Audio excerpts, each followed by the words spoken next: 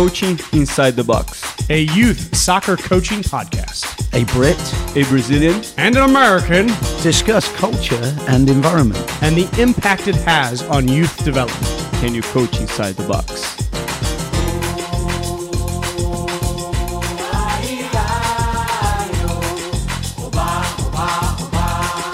Hello and welcome back to the oldest and greatest podcast in youth soccer coaching history, Coaching Inside the Box, with episode 50. 50 episodes old. Philippe and Andy, you've got to be we're getting closer to your age. I think when we eclipse the episode number that is Andy's age, we should throw like a birthday party or something. We already reached the number of presidents that Andy has seen, 50, right? I can no longer count to 50. We've never had 50 presidents, Philippe. Oh, really? No, you're gonna need to know that when you do your citizenship test. How many? I'm certain. How many? We're at 46 right now. Oh, because some guys went 2 terms, right? Sure. Andy, Got it. welcome to Coach Inside the Box episode 50 episodes old. I know that you would like to do the intro today, and so I've got jokes aplenty, but I don't want to steal your thunder. But we're talking about I'd like to do the intro today. Well, because you sent us a message last night that said so. But this is going to be a really good episode, a fantastic episode. We're going to talk about the impact that puberty has on youth soccer, youth development, both positively and negatively. And Andy. Well, I wanted to talk about the crazy fact that has nothing to do with puberty that we encounter in American soccer society. I encountered in British soccer society growing up, and I think everybody accepts that there's 6 major basic skills of the game, right? And what are they? Passing, dribbling, shooting. 3, Receiving. 4, defending, tackling. There you go. Yep. Heading. 5, 6. Yep. There we go. And so you've got heading, which is now under attack. It's a big question mark on heading because of all of the medical problems. CTE, the risk to as you get older, forgetting things. What am I doing here? That stuff is serious, and Sure. has an impact on life. And, I'm being facetious, but, this has impacted, especially the Charlton family. Bobby and Jack Charlton, have both been diagnosed as CTE sufferers. And Bobby wasn't even, a massive header of the ball. Jack was, as a centre-back, and suffered seriously during the last years of his life from problems with CTE. Bobby suffered, but didn't head the ball anything like as much as Jack, but still suffered with CTE. So, and we've got lots of the old English superstars, through the years, have now been diagnosed with CTE, suffering from CTE, or have died because of CTE. And it's becoming a bigger and bigger problem. We're finding, as we research the players that have suffered, and in their later years had a much lower quality of life because of the CTE brought on by the game. So now you're down to 5 skills, and we've got this amazing skill, deceptive dribbling, that for some reason where I grew up was almost never taught.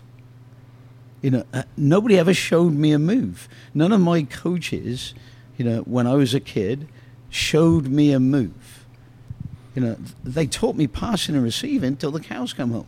We did an occasional shooting drill, which is crazy because that's the skill that wins games. And a lot of tackling stuff. It was big. Tackling people was big. Fouling people was pretty big in those days. So there's a 7th skill learned by Andy growing up, how to foul somebody. That was part How of the does line art. tackle knee height? Knee high, you didn't get on the field if you're only prepared to go knee high. But deceptive dribbling was not on the menu. I never, ever once was taught when I was a kid how to do a move. The first move I ever learned how to do was the Cruyff turn, because, I saw Johan Cruyff do it against Sweden, in a World Cup, and I thought, I've got to watch this and I've got to learn how to do it. And so, I got access to, a tape that showed this again and again and again, and I learned how to do it, and I started coaching when I was 16, and I taught my kids how to do the Cruyff turn as best I understood it without ever having been taught the move myself. And so we've got this out there, almost banished, like it's some type of a nasty disease. We're a bunch of lepers, and we're all in this community that runs around, swinging bells, shouting unclean, unclean, so that people don't catch this horrible disease we've got, of deceptive dribbling. Brazilians, they've got it worse than anybody. They're the worst lepers in the world because they've got this horrible disease that has caused them to win 5 World Cups. It's just crazy. Now, of course, the rest of the world is trying to play catch up, and there's some elements within societies, soccer societies in these other countries like England, like Scotland, Northern Ireland, Wales, the countries I'm most familiar with, because, that's where all the great players in Division 1 came from when I was a kid. And, these players, didn't have those deceptive dribbling skills. And now the English players are getting a smattering of these deceptive dribbling skills. And so we come to the World Cup. And the USA, which had nobody except for Rose Lavelle that even looked deceptive at this World Cup. Even Megan Rapinoe, who was deceptive at the last World Cup, I watched in person in Paris during some of their games in the last World Cup, who used to be a deceptive dribbler, didn't even try to use a move in this World Cup. Maybe she's getting a little older, a little slower, and she realizes she doesn't have the explosive speed to leverage her moves like she did 4 years ago. But aside from Rose, there was nobody on the American team that looked as though they were able to beat a player in the one-on-one using deceptive dribbling. So it was pure speed and cuts that they used in the one-on-one. And so you've got England, which is a better version of the US these days. And a few players that have got a reasonable amount of creativity, but nothing really, really special. And then you come to Spain. And they had a bunch of players that were really creative on the ball. Nowhere near as much as I would like, but they were the most creative team consistently across the board in the World Cup. So is it any surprise that they won the World Cup and deserved to win the World Cup? Well, no, because they are incredibly good with the ball at their feet. Deceptive and, brave. Willing to take a risk, willing to go for it, willing to go out on the ragged edge and say, I am not going to conform to society's viewpoint of me as an underling anymore. I'm not, a woman in the traditional sense that buckles down and knuckles under to the powers that be. And we're seeing this play out now in Spanish politics, within the soccer world in Spain, where the president of the Spanish FA has been accused of assaulting physically one of the women on the team, and it's becoming a worldwide incident, and, this is maybe the moment when Spain grows up, when women come into their power and they are finally treated as equals within that society to a much greater degree than has ever occurred in, maybe obviously their society, but, any society in the world, and, this, translates to, let's go for it. Let's be brave. Let's be creative. Let's be out there on the ragged edge. Let's not worry about what people are going to think about us. Let's live lives without hurting others as we believe life should be lived. And soccer is a microcosm of life.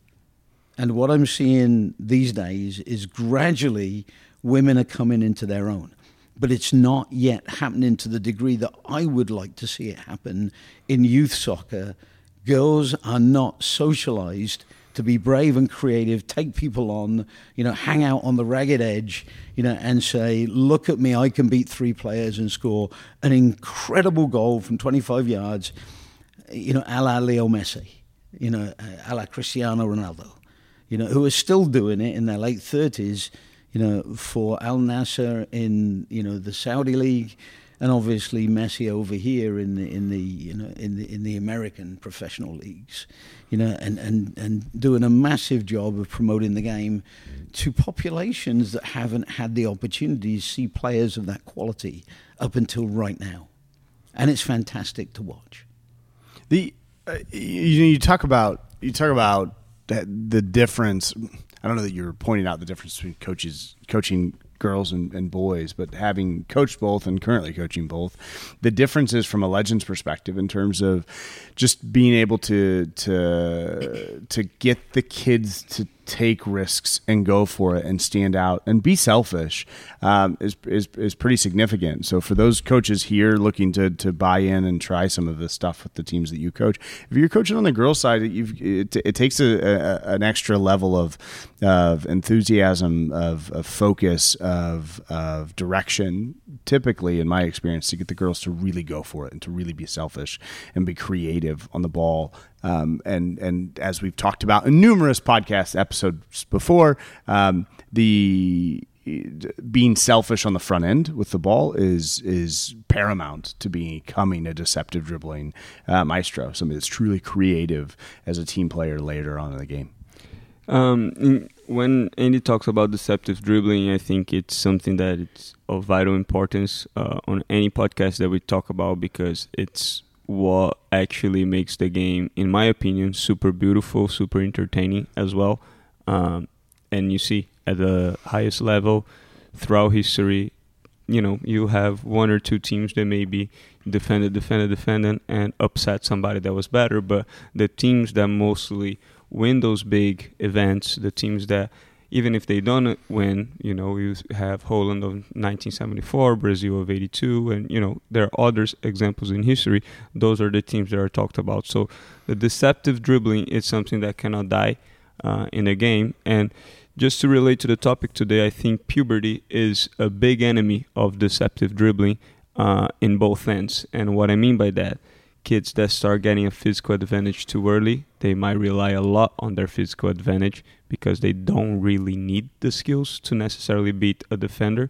So they start getting by with not doing as much. When other kids catch up, they're in trouble. On the flip side, kids that don't have that physical advantage, even when they're super skillful, they might get discouraged because they don't have the explosion, the physical condition of, after doing a move, keep exploding, keep dribbling the ball, and keep doing things, so they start hurting in their confidence. So it's a very important job for the coach to make sure on both ends, the kid that has the advantage and the kid that doesn't, they both understand that it's a process, it's a period of their growth and their development as a player and as a human being, and they need to make sure they're focusing on the mission, the journey, the marathon, what they need to get better at for them to reach at the highest level. So I think when we discuss deceptive dribbling and we discuss puberty, I think we need to mention on how can we help those kids to overcome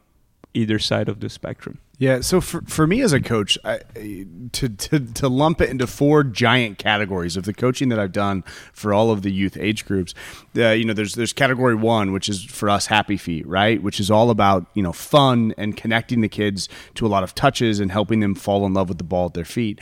And then there's the skill building, skill confidence building phase, right? And for me, that's I don't know, 6, 7 through like 10, 11 or so years old, right?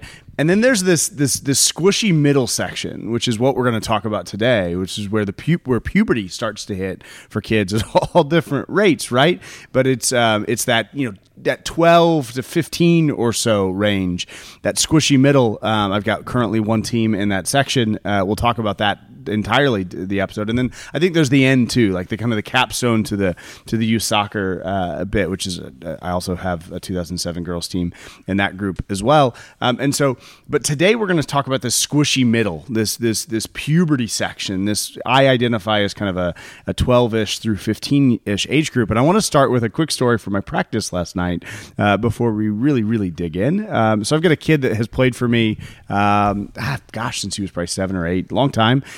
He's now 13 years old. Xander is his name, and he came up to me at the end of practice. She goes, "Coach, I think I got hit in the face. I have a bruise or something on my cheek." And I was like, "What do you mean?" He goes, I keep touching it right here and it hurts." And I go, "Xander, that's not a bruise, that's a pimple." And he goes, "I hate going through all this." And I thought, me too, man, me too. And I say that like I joke, like, sometimes when you have something difficult or uncomfortable or weird, you just got to own it. But coaching this squishy middle section that is the puberty section of youth soccer, youth development, is a difficult time to coach, right? For so many reasons, and I think a lot of the listeners will connect with it. You've got kids hitting puberty at entirely different times, right? There are some kids with full beards and leg muscles the size of a full-grown man playing against kids like my own current about to be 13-year-old next week son who I mean, he could pass as an 8-year-old still, if we're being honest. And so I don't think he'll listen to this podcast and hear that comment, but at least hopefully not. Don't forget the girls, because I've yet to see a girl that had a full beard in my practice. Give it time, Andy. Maybe you just haven't coached long enough. But so you've got that challenge, but then in addition to that, right, you're full bearded male or you're a female that has gone through puberty entirely. Now we're playing 11v11, and at least I remember back in the day when I was a kid, we always played on grass, right, at terrible fields, and because of that, it felt like the U13, U14, or not when I was a kid, everybody played 11v11. When I first started coaching, U13, U14 teams played on like a smaller version. They would line the field a little bit more narrow and a little bit shorter to actually match the size of the kids on the field. But now we play, it's turf, so everything's lined all the time. And this giant 11v11 field that gives this, from a win-loss perspective, massive benefit to the early mature who can outrun everybody twice, 2 times over. It gives them, they have all this space that they can run into, and it plays down the value of technique or good, solid soccer, right? But then to compound all of that even more, we've got this dawning of tactical awareness, right? And so in soccer circles, it's usually like around 12 where you start to hear coaching educators talk about, okay, now they can start to understand the tactics behind the game. And so let's really invest time into training the tactics behind the game. And that is a challenge for us, I think, as Legends coaches who are not focused on the tactical side of the game at all, especially in those age groups. We're coming up against teams that are in theory running, they're big, strong, fast kids in a tactical way that makes it even more difficult for us on these big fields to find success. And so this squishy middle section, I agree with Xander and him saying, man, I hate going through this stuff. And I kind of do too, if I'm being completely honest as a coach. Yeah, I mean, I recently went through this experience with my 2009 boys. They're U15 now, so you're on the backside of it. Yeah, so they're some of them are still not going through puberty. They're still like in the low end. Like they haven't. You can tell like their feet, they are size 12, and their parents are 6'4", and they're the shortest kids on the team, so you can tell they're still gonna grow.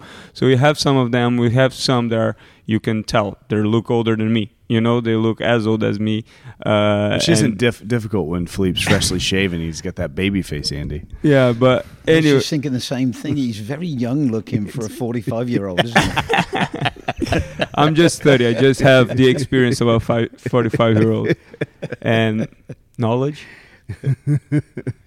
Just kidding. Anyway, but it was very interesting the first year. Now they're going into their third year of 11v11, and I'll be honest with you. The first year of 11v11, I thought it was horrible. I thought it was a horrible experience. I thought it's way too early for the kids to go play on that big of a field. exactly for the reasons you said. Most of the teams, the big thing is how to play out of the back. So like goal kick is the most important part of the game. They set up like a structured way to complete like 3 sequence passes, and then what they do, boom, bang it long. What do they have up top? The big fast kids and tons of space. So the game that first year was unbelievably direct. I mean, there was an unbelievable amount of space on the field because the kids are so small, and then you have the 1, 2, 3 kids on the team that are already in that process of growing, and they already have the legs to kick from one end to the field to the other, and like the coaches that exploit that, it just makes the game really hard for the team that is playing. For example, when I went to play the first spring season that we went and played the National League Midwest Conference, top division, best teams in the Midwest. It was really tough because my team, I could tell just by the lineup, because they line up just like a professional team, do the walkthrough. Just by the lineup, I would look and like, oh boy, I'm in trouble. Like my kids were like a head smaller sometimes, and I was like, it's going to be ugly. And, we hung, and all the games we were competitive, got a win here and there. But, like, the first season we struggled because our teams were just too big, too physical, and exploiting that. And my boys were kind of still trying to figure out how to deal with that. But after that one season, and my boys caught up a little bit, I remember playing a Chicago team in that spring, and their striker was taller than all the boys on my team and had a full mustache. And then we played them the next fall. He was the same size as most of my kids. So, like, that kid was kind of done already at 13, and all my boys, caught up. So then when they start adjusting to that, I mean, they just start doing really well. So we had a fantastic season last year. But it was the boys that I had that had a little bit of physical advantage. I tried to put them in situations and in positions that they couldn't exploit that much, right? And on the flip side, the boys that don't have that, I still let them do what they had to do on the field, right? And I still gave them the confidence, and I said, listen, I still want you to do the skill to create space. You're probably not going to be able to carry the ball for another 20 yards because the other bigger kids will catch up. So you got to do the skill, create the space, combine with somebody and get it back in a better position and stuff like that, or take shots. And, a lot of times the kids wouldn't have the legs to shoot from far, but the shot will clear up and they would shoot. I would never tell the kid, hey, don't shoot from there. You're never going to score from there right now. Well, it doesn't matter. He's not going to score from there right now. He's going to score in 6 months. So he needs to be taking that shot to get. So it's just the training needs to be, the coaching needs to focus on what's the best thing for the kid and not what's the best thing for that game specifically. So, if I may, let me read something that I prepared for this. The prevailing belief in the soccer coaching community is that players should do most of their technical development before age 12, after which they should switch into the tactical learning phases of the game. This clearly makes no sense because all new muscle and nerve tissues must be trained to perform the complicated technical skills inherent to the sport. Up till this point, only 50% of the mature male body and 60% of the mature female body has been trained. Focusing on tactics or on top-up technique for what a player already knows completely neglects the new untrained tissue that the body is creating. Furthermore, the pre-trained tissue must work harder to control and move the untrained flesh and bone. This is why most players look clumsy during their growth spurt, and when compared to their prepubescent technical skill and speed, their performance appears extremely awkward. Laura Stam of Laura Stam Power Skating and Dr. Jack Blatherwick, PhD, physiologist, Washington Capitals hockey team, say this: body changes during the adolescent growth spurt, AGS, can temporarily diminish a player's overall skill and speed and increase vulnerability to injuries. The effects of the AGS and its effects on core strength, postural control and performance, coordination, skill, speed, quickness, agility and technique can be enormous while athletes struggle to adjust to their rapidly changing bodies. All these considerations, combined with normal adolescent hormonal and emotional changes, can lead to lack of self-confidence and low self-esteem. Adolescents need to be assured that they will regain their technical control and skills when the AGS has ended. The adolescent soccer player in the fast-paced growth spurt is coping with rapid changes in her world and may also experience psychological issues. The combined pressures of dramatic hormone fluctuations and a perceived decrease in ability can make this an emotionally challenging time. Unless she is well informed, she is likely to feel a loss of confidence in her ability and a corresponding decrease in self-esteem, compounded by being unable to perform at a level that was previously taken for granted. This in turn can be perceived as a loss of talent, especially when fellow players appear to be improving. The source for this, incidentally, was from an incredible, it's a really, really credible source. It was my second book. So, and I'm not really joking. So, but we're dealing with a real issue here. Sure. But the problem is, very few people actually deal with this issue. Exactly. They take advantage of the issue. They see a kid that has the advantage and they will exploit that instead of make sure that kid is actually doing more skill work, doing more technical work, because if they were super skillful until that point and at that point they start getting clumsy, they're naturally going to stop doing it. If you let them stop doing, then after puberty, they're just going to be a bland, basic player. Yeah, I mean, it all boils down to the point of why we're doing this whole thing, right? Like, and from that perspective, is the point. If the point is to win now, then taking advantage of that makes sense. If the point is to win in the long term, and I don't even necessarily mean win the games, I mean develop the players to be the best possible players that they can be. It's a different story. Andy, you told me a story several years ago, and I'm going to tell your story because I know if I try to prompt it without having told you before, you won't remember it. So here goes. Jason Cole came and played for you at some point during his adolescence, right? And you told a story that Jason was, my memory of the story was that Jason was so athletic and so fast that he could get away with almost anything. And his previous teams that he'd played for before you, meaning he could outrun people, he could create space, just sheer power and speed, and score goals. And you created, I think you referred to it as like the Jason Cole rule when he first started playing for you.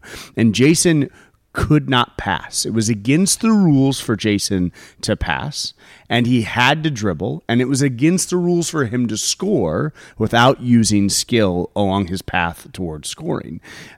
I assume that in that moment when you made that Jason rule, it actually made it more difficult for you and your team in the short term to find as much success on the field as they could. Jason went on to play at St. Louis University, I think was a Herman Trophy finalist, if my memory serves, and went on to play in the MLS. I think it's fair to say that Jason may have not ascended that far in the game had you not implemented the Jason Cole rule that forced him to do something more difficult that handicapped your team in an effort to have a long-term win for Jason as an individual. It was really interesting because I had a team meeting with all the kids and all of the parents. When Jason joined us, this is, after the tryouts are over and, we're just getting situated for the next season. And I never got rid of my players at tryouts. So we had all of the players that wanted to continue playing, plus Jason and another player, Bobby Ewan, who were both, big, fast, strong kids, and I made the point to the parents that, with these players, they're going to be treated differently to your kids, and I'd had most of these other players for years. They'd had the benefit of me teaching them how to do a Maradona turn, teaching them how to do a Cruyff turn, a Puskas, and so these kids, could use all of these skills under pressure, create space, beat people, and, had a much different quality to a Jason or a Bobby. So I said to the parents on this team, and it was with a special reference to Jason because he was a forward, Bobby was a defender, but I gave Bobby the same license, which was, take people on like crazy, on this team. With Jason, I actually said, you are not allowed to do anything but dribble and score. Because he was an out-and-out centre striker, and he'd played on teams, they just banged the ball along, and Jason was so fast, he'd break away, and he'd score goal after goal after goal, tactical goals, that he wouldn't score when he was 18, because the defender would just, warn the defence, and somebody would drop off, and they'd provide that cover against the long ball. But when he was, 9, 10, 11, 12, 13, you can bang the ball over the top to Jason, and it was odds on that he was going to beat the defender by 5 yards to the ball because he was that fast, and, a lot of goals he would miss, but, he'd score 3 a game because he could toe poke it into the back of the net. But even his shooting technique wasn't that good. And so, we dedicated ourselves to teaching him the moves, to working on his finishing technique. And the rest is history. And, Jason went on to play at the professional level, had a great college career. And Bobby went on and played D1 for 4 years at Eastern Illinois University, because he added to his physical abilities with tremendous ability to come out of the back and beat people and score goals and do, tremendously creative things. But as I was talking to parents, you could see in their eyes that some of them were really doubtful about this. This kid isn't going to pass your kid rule that I just established, because they had the advantage of being trained to be deceptive dribblers and goal scorers. And these 2 new players coming in to replace a couple of kids that had moved on for whatever reason from the team, didn't have that skill. And we needed to give those kids that skill. So, it was really interesting because, you give the ball to Jason, and a lot of kids would actually stand around with their hands on their hips and just watch him take on 6 people. And when he started doing it, he'd lose the ball pretty quickly. But after a few months, he was starting to beat people and score goals. And a year later, he was regularly beating 2 or 3 defenders because he had incredible speed on the explosion from a move, and regularly scoring hatfuls of goals. So it paid off in spades, mostly for Jason, but also down the road and relatively quickly because he was such a good athlete for the team in terms of team wins. And there's 2 case studies I wanted to bring up today. Jason was one of them, who was exceptional from an athletic perspective, went on and succeeded. And so you kind of, through that puberty phase, had to take an opposite approach to make it more difficult for him if he's truly going to benefit and develop through that phase. The other player that case study I wanted to mention was Corey Farabi. Corey played on my Legends team growing up. I think I joined the team at age 7. Corey was already on the team, right? So Corey had been on the team from a young age and played all the way through with me until we were, through our senior year in high school. Corey also went on to play professionally, was drafted by the Kansas City Wizards, now Sporting KC. But Corey was a tiny guy. I mean, just tiny until probably his senior year when he got in the weight room, but also hit puberty, right? He was probably late mature from that perspective. And Corey is an example of, on another team that was, a regional strength, national conversation team that our club team was. On another team, they would have found somebody bigger, stronger, and faster than Corey through those puberty years and replaced him simply. And we don't. That's not our approach to the game, because that's a short-term approach, not a long-term approach. But Corey grinded away. He was exceptional with the ball at his feet. And puberty, because he stuck with it and went through some lumps, actually probably paid him off better than it paid me off, because I was always I was in a late or early. I was right in the middle. And I think maybe Corey being a late mature actually benefited him, and in the long run raised his ceiling and allowed him to play at a higher level than me or most of the club teammates that I had growing up. I think it really depends on the situation. There are researchers that show that it's a crazy amount. It's 70+% of the high level professional athletes are born in the first 3 months of the year. Sure, because I think everybody focuses on winning. Correct. Yeah. Correct. Yeah. But I'm with you. When a kid that is well developed and they develop late, they are able to compete and at a speed and an intensity that their body is not used to it, but then they become better, they become faster thinking, and like they just, when they catch up, it becomes easy. That happened a little bit with me. Like, I'm 5'7.5". When you're short, you count the half. Yeah, when you're short, you count the half. But 5'8". Right. I used to say when I used to play soccer, I used to put on the DVD. The time was DVD, right? I used to put 5'8", obviously, but everybody lies the half an inch in soccer. But yeah, 5'7.5". But like at 16, I was 5'2", and I was like 120 pounds. I was really, really short, 15, 16.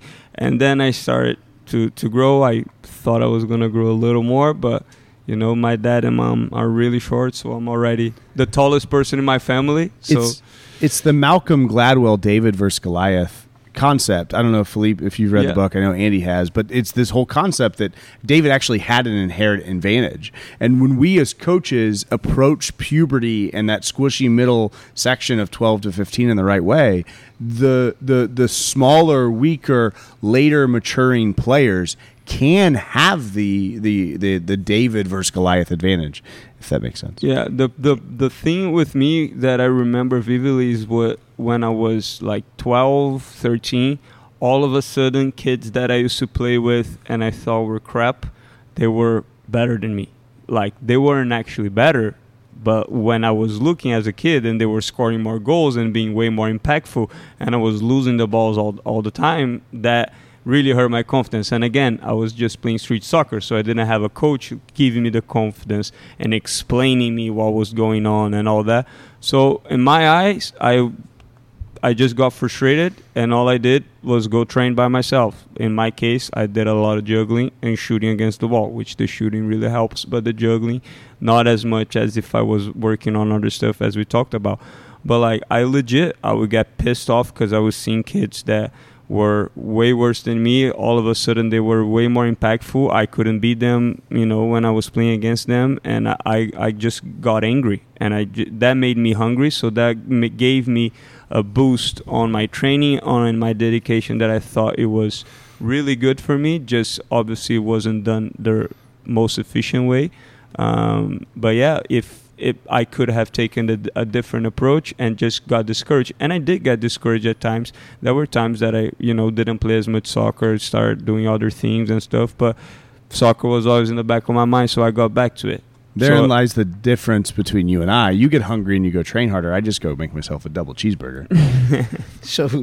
So I wanted to, tell a Corey Farabi story. Okay. And Corey, little guy, it was in many ways, I think, while he was, smaller than the rest of the team, was struggling for a little bit of, something to hang his hat on, self-concept. And I remember we were running a practice upstairs on the practice field one day, and I think I got called to the front desk with a phone call. And so I left the field, the kids were playing. And this was probably during puberty, too. And while I was away from the field, something happened. And I returned to the field, and the atmosphere had changed, and the kids were sniggering. And so I knew something was wrong. So I said to the kids, I said, what happened while I was away? I exerted a bit of pressure, and one of the kids told on Corey. And Corey had snuck behind the field because there was a space that went nowhere, where there was an opening behind one of the goals into that space behind the boards as the boards curved around at the end of the field. And Corey had gone behind the field, as others had done before him, and taken a pee.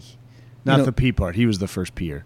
Others had done it before him. Oh, really? But not on our team. Okay. On other teams, and so Corey had gone behind the field, and instead of going to the bathroom, was literally 10 yards away. On the mezzanine at All-American Indoor Sports, Corey decided he was just going to go behind the field and pee there. And I think this was part of the fact that he was less mature and he was trying to show off and impress the other kids a bit or whatever. But anyway, I soon got to the bottom of this, and one of the other kids, welched on Corey and told the truth. I think that was you, Andrew. Probably, yeah. and so I, and I used to run the facility. and so I knew where all the cleaning supplies were, and they never kept that door locked to the closet. So I went and prepared a whole bucket of water and got the mops and the rest of it. And Corey spent the rest of the practice cleaning up his, as well as I think other people's pee from behind the field where they decided to, treat it as a bathroom. That puberty stage could be real interesting. Yeah. So, actually, when his parents came to get him, he was visibly upset. He'd shed a few tears, during that process, and so, I pulled him aside and I said, hey, this is what happened, and they were lovely people. Janelle and Steve were lovely people. And they said, Andy, we fully support you in making him a good citizen. So, and some parents, I think, maybe wouldn't have supported me, doing that to their kid, but, that's what I would have done to my own kid. And so I treated, Corey as my own child. And so, and Corey's never forgotten about it. I've never forgotten about it. We've laughed about it a bunch of times since, but at the time, I think he was that, younger, less mature, not yet reached his growth spurt phase and wanted to do something to impress his teammates. And so he chose something that was fairly disgusting. Boy, were we impressed. But I'd like to examine the teenage conundrum more closely. At the crucial moment when the growth spurt begins, we have one, a body that's adding pounds of untrained tissue each month, and two, virtually all teams, if they have been working on more of a skill-based approach prior to that period of time, they're switching now to a team tactical training mode that does very little to train the new tissue to do what the pre-growth spurt body could do. Due to the combination of longer levers, growing bones, extra untrained tissue, dead weight, and the wrong coaching emphasis, little creative training of the new tissue, dribbling moves and shots that were successful before the growth spurt now fail. Now, players who could previously perform these risky skills with great success lose confidence and embrace the safer passing route to avoid ridicule or save face. To make things worse, this loss of previous physical prowess occurs in the confusing phase of transitioning from a child to adult. This is a time when peer pressure to pass is more keenly felt than ever before. Consequently, there is a greater likelihood that teenage players will abandon the moves for the simpler and less publicly embarrassing passing option. Worse still, struggling teens may completely abandon soccer, a game at which they were once outstanding, for the alternative temptations of the teenage years. And without going into those alternative temptations, we all know what they are, right? So it's a very, very dangerous time for children. There are demons lurking outside of the sporting environment that can take them away from living a good life because their self-concept goes into the toilet during these growth spurt years when they cannot do what they previously could do, and they don't feel as accomplished. They don't feel as valuable. The role of the coach and the teacher, I think, can play such an important piece during those years. But as I was kind of mentioning before, that squishy middle season, from a coaching perspective, requires extra enthusiasm and attention to detail to ensure that kids are, from a soccer perspective, able to develop at the rate that they need to, but then also from a self-concept perspective can stay on the straight and narrow and grow in self-concept long-term instead of regress. Let's talk a little bit about girls versus boys during this growth spurt. When does the growth spurt happen for girls? Earlier. A little bit earlier. Significantly earlier. 11 and a half. Girls start, a lot of girls start their spouting process, and boys don't get that process until, close to 2 years later, and during that time, a lot of girls are significantly taller and heavier than boys, so, it starts earlier for girls, and when girls go through the growth spurt, what type of tissue do they lay down more of versus boys? I don't know. You're getting too scientific for me. Well, this is really important. Girls lay down a lot more fat. Boys lay down a lot more muscle. You look at boys going into the growth spurt, they're skinny little things. After they come out of the growth spurt, the hips and shoulders have widened, but they tend to be very lean coming out of the growth spurt. A lot of girls, they come out of the growth spurt, with a greater adipose tissue content. This is one of the proven facts of the growth spurt. And so, what we've got to realize is that as we go through the growth spurt, girls actually lay down a heavier, less useful backpack of untrained tissue, because, they are going to be, their body composition is more significantly adipose tissue as opposed to muscular tissue. Does that make sense? Yep. So, after the growth spurt, girls have a tougher time relative to boys embracing their new body. And this is why the girls' game in general is not as skillful as the boys' game. Because after the growth spurt, it's much harder to perform those skills. It's very rare for a girl to come out of the growth spurt and be anything like the deceptive dribbler that she was prior to the growth spurt, because this gets into their head. Everything moves slower. And it's not even muscle that they've added. It's adipose tissue, it's fat. So that's just the nature of females versus males. And, as a consequence, it's a bigger mountain to climb for girls. And we need to work girls through this process on deceptive dribbling and goal scoring, to a much greater degree than we actually need to work boys if they're going to come out on the other side and do what Spain did in the World Cup and be able to take people on and use moves and be deceptive under pressure and be a martyr. And I'm not talking about, sacrificing your body for a greater cause. I'm talking about martyr from Brazil, the Brazilian superstar. You've got to be a martyr. You've got to be brave and creative and go for it and continue to be that player that can win in the one-on-one, can beat defenders, score great goals. Otherwise, we are consigning the game after the growth spurt for women as a completely different game to the game that's played by the men after the growth spurt. And you only have to look at, the top women's leagues and then compare them to the top men's leagues to see the difference in creativity at the highest level of men's soccer versus creativity at the highest level of women's soccer. It is frightening.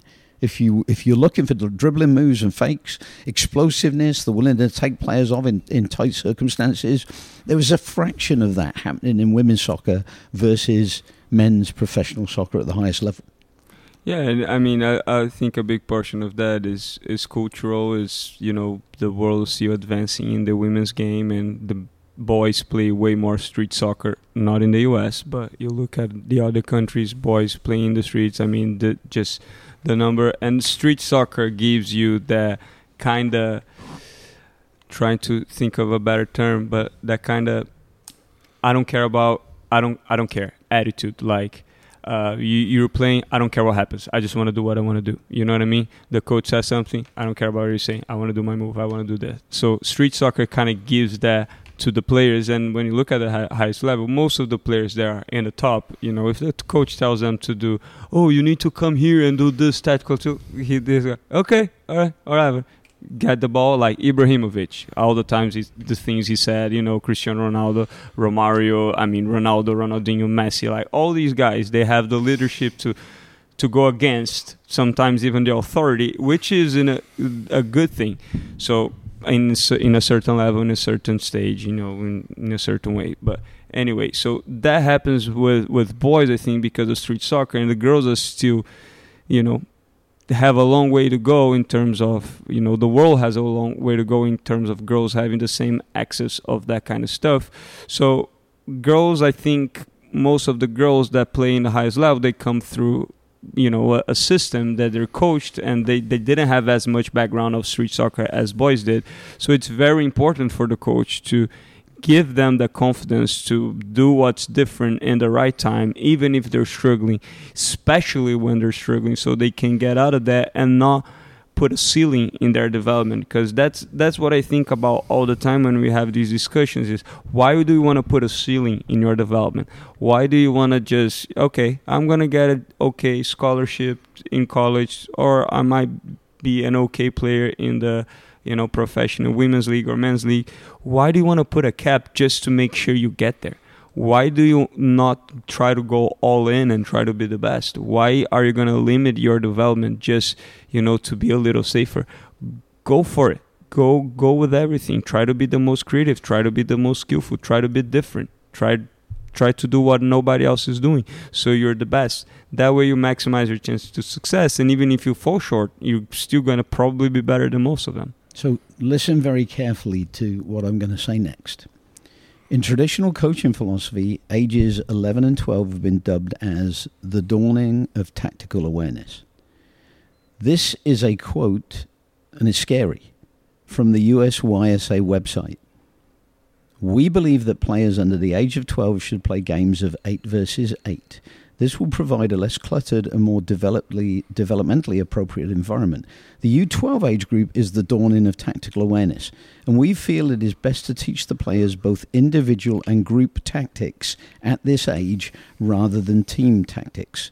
For many decades, this attitude has resulted in a conscious lessening of intense, creative technical teaching in favor of group tactical training at 11 or 12 years of age. This happens just as the growth spurt begins, and it's a huge mistake.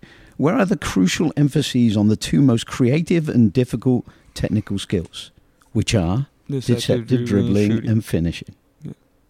Absolutely. And that's our governing body. That's the governing body that's supposed to be increasing our effectiveness. That's our educator. Against Brazil. Yeah. We don't stand a chance. The players that are making it as forwards on the national team have to grow up in other cultures in order to make it as forwards on the national teams, or have to be significantly influenced at an early age by other cultures. I'm just a quick background. Like when I played in the academy system in Brazil, and I played for Fluminense, you get into the club, not when you're U18, when I was, but when they look at the younger ones, the U13s, the U12s, the U10s, all of those, first thing they do X-ray of their wrists to see how mature they are in terms of their growth, because they don't want to judge the kid that is not having the performance, but that kid is still going to grow, but they have the talent. So they have a whole structure of they basically treat each kid as individual. So like that kid, they are still going to grow. So we're going to have them practice more specific stuff here. Their training hours are going to be different. They're going to do extra amount of work on this area, this, and that. And they split everything because they don't want any kid to fall behind. Here, if you're not big, strong, and fast, you're done. You don't even have a chance.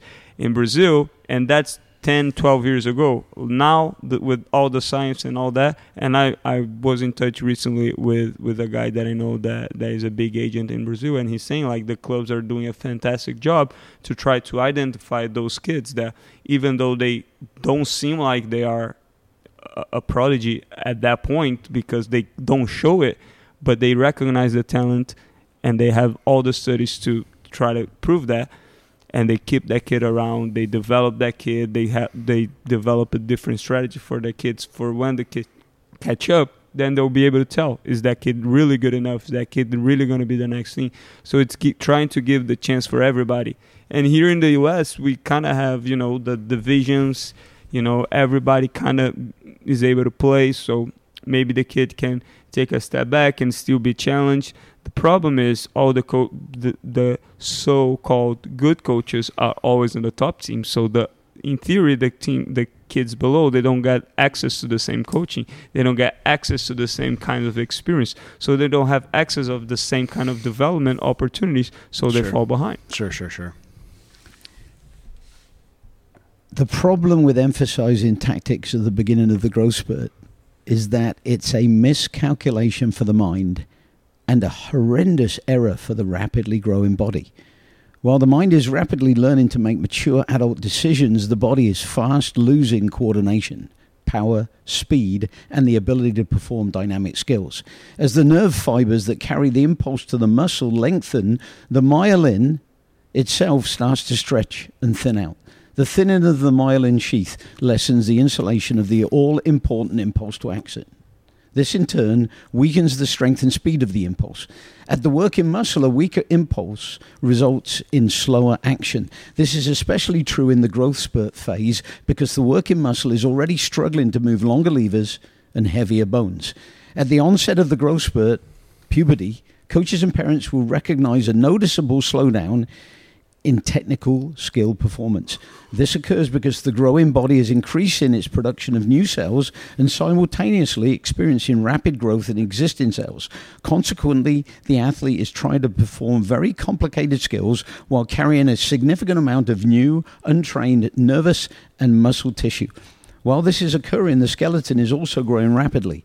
So the problem is compounded by the need to move much heavier and bigger bones in order to perform each fake or strike the ball. This can be compared to a car with flat tires. The engine, the mind, can have all the needed power, tactical knowledge in the world, but if the tires are flat, the nerves, muscles, and bones are too large and untrained, the car isn't going anywhere fast. The body can't perform the skills. As the growth spurt lays down new connective tissue, the muscles and neurons stretch and become less efficient. Weight has been added to the body's load, but the load is less compact and manageable. The child who just a short time before was an efficient, compact ball of highly trained tissue, you wouldn't recognize this description, Andrew, has quickly become a much larger and less compact body of partially untrained tissue. To make things worse, most coaches switch their focus away from deceptive dribbling because US soccer and traditional win-based methods have made them think that the 11 or 12-year-old needs tactical coaching. If the growth spurt is a devastating earthquake to a child's neuromuscular efficiency, the switch to tactics is the damaging tsunami that follows. This double negative usually wreaks irreparable damage on a child's ability to be a great player in the later teen and adult years. And this disease is worse in America than anywhere else in the rest of the world because of the soccer society that we have built. Yeah, for sure. Well, as we wrap up this episode today, guys, I can't help but feel actually a little optimistic because I presented the squishy middle section of coaching as a difficult and challenging one, but I think the optimism comes from a place of a recognition that when we do double down and focus in the right areas, setting our kids up for future success, they can gain self-confidence, but it also can turn into an advantage for them later in life to have had to struggle and fight and double down on technique through that squishy, difficult, challenging puberty scenario. And so I think that's what listeners should take away from this episode, at least from my perspective. Can I make a finishing statement? Of course. The human body adds an amazing amount of new neuromuscular tissue during the growth spurt. The Legends deceptive dribbling and finishing-based system advocates continued training of this tissue so that when maturity is reached, our players are game winners. Legends coaches constantly encourage creative expression at the cost of victories during the growth spurt phase of maturing. Our understanding and treatment of the unique challenges and frustrations of this extensive and crucial psychological and physiological phase has a significant positive effect on the character of the young women and men who play for our club. While Legends players are being encouraged to conquer the new mental and physical challenges inherent within the growth spurt, other youth soccer programs have little or no understanding of the dangers and consequences of this tricky phase in youth development. Consequently, coaches in traditional win-based clubs discourage risky individual play in the short term, resulting in a loss of cutting-edge skill and, perhaps more detrimentally, less inclination to take a leadership role in the long term. Due to our high individual expectations, Legends players will reach physical maturity with deceptive dribbling and finishing talents that players on other clubs can only marvel at and envy. In all of life's arenas, superior ability leads to higher personal self-concept. Ultimately, Legends teenagers become braver, more creative leaders for life because our coaches encourage their individual growth instead of focusing on wins at the cost of the player's future. From this example, we should recognize that just when coaches need to redouble their focus on creative, individual dribbling and finishing, the US coaching establishment promotes and focuses on the very thing that will forever consign every player and the US men's team, women's team to soccer mediocrity: group tactics. The conclusions from the analysis of the growth process in children should be obvious. The serious athlete needs to work significantly harder on creative technique, i.e. deceptive dribbling and innovative shooting, from ages 11 and 12 onwards than conventional coaching philosophies dictate. In soccer, offensive tactical efficiency is fully dependent on creative technical ability. Because of its cerebral nature, tactical learning can occur at any age. However, advanced technical learning capacity diminishes as the body's tissues mature. And if the new tissue being laid down during growth is not trained while this is occurring, the athlete will not be able to train it to the same degree of expertise at a later stage. Frightening, isn't it? I mean, it's a window that you've got to hit, and you've got to hit it right. It's absolutely frightening that literally, virtually the whole youth soccer community is abandoning the most creative skills of the game, the skills that define the greatest players in world history. You know, I'm watching what Leo Messi is doing, you know, with Inter Miami right now. And he's doing unbelievable things because he has the skills. I mean, you look at Sergio Busquets, he walks, he stands, but he's so good. If he receives under pressure, he's going to do a Cruyff turn, he's going to do a Maradona, he's going to do an L turn, he's going to do something that is going to open up space for him. He literally just stands there. He doesn't have any speed. He doesn't have any athleticism. And Leo look at Messi, the career that the guy had. Leo Messi still has pretty good speed, but a lot of the game he walks. Yeah. But when he gets the ball, he's a genius. You know, he has the ability to dribble, to beat people, to create goal-scoring opportunities, to make quick passes through traffic, things that we never saw in the whole of the Women's World Cup.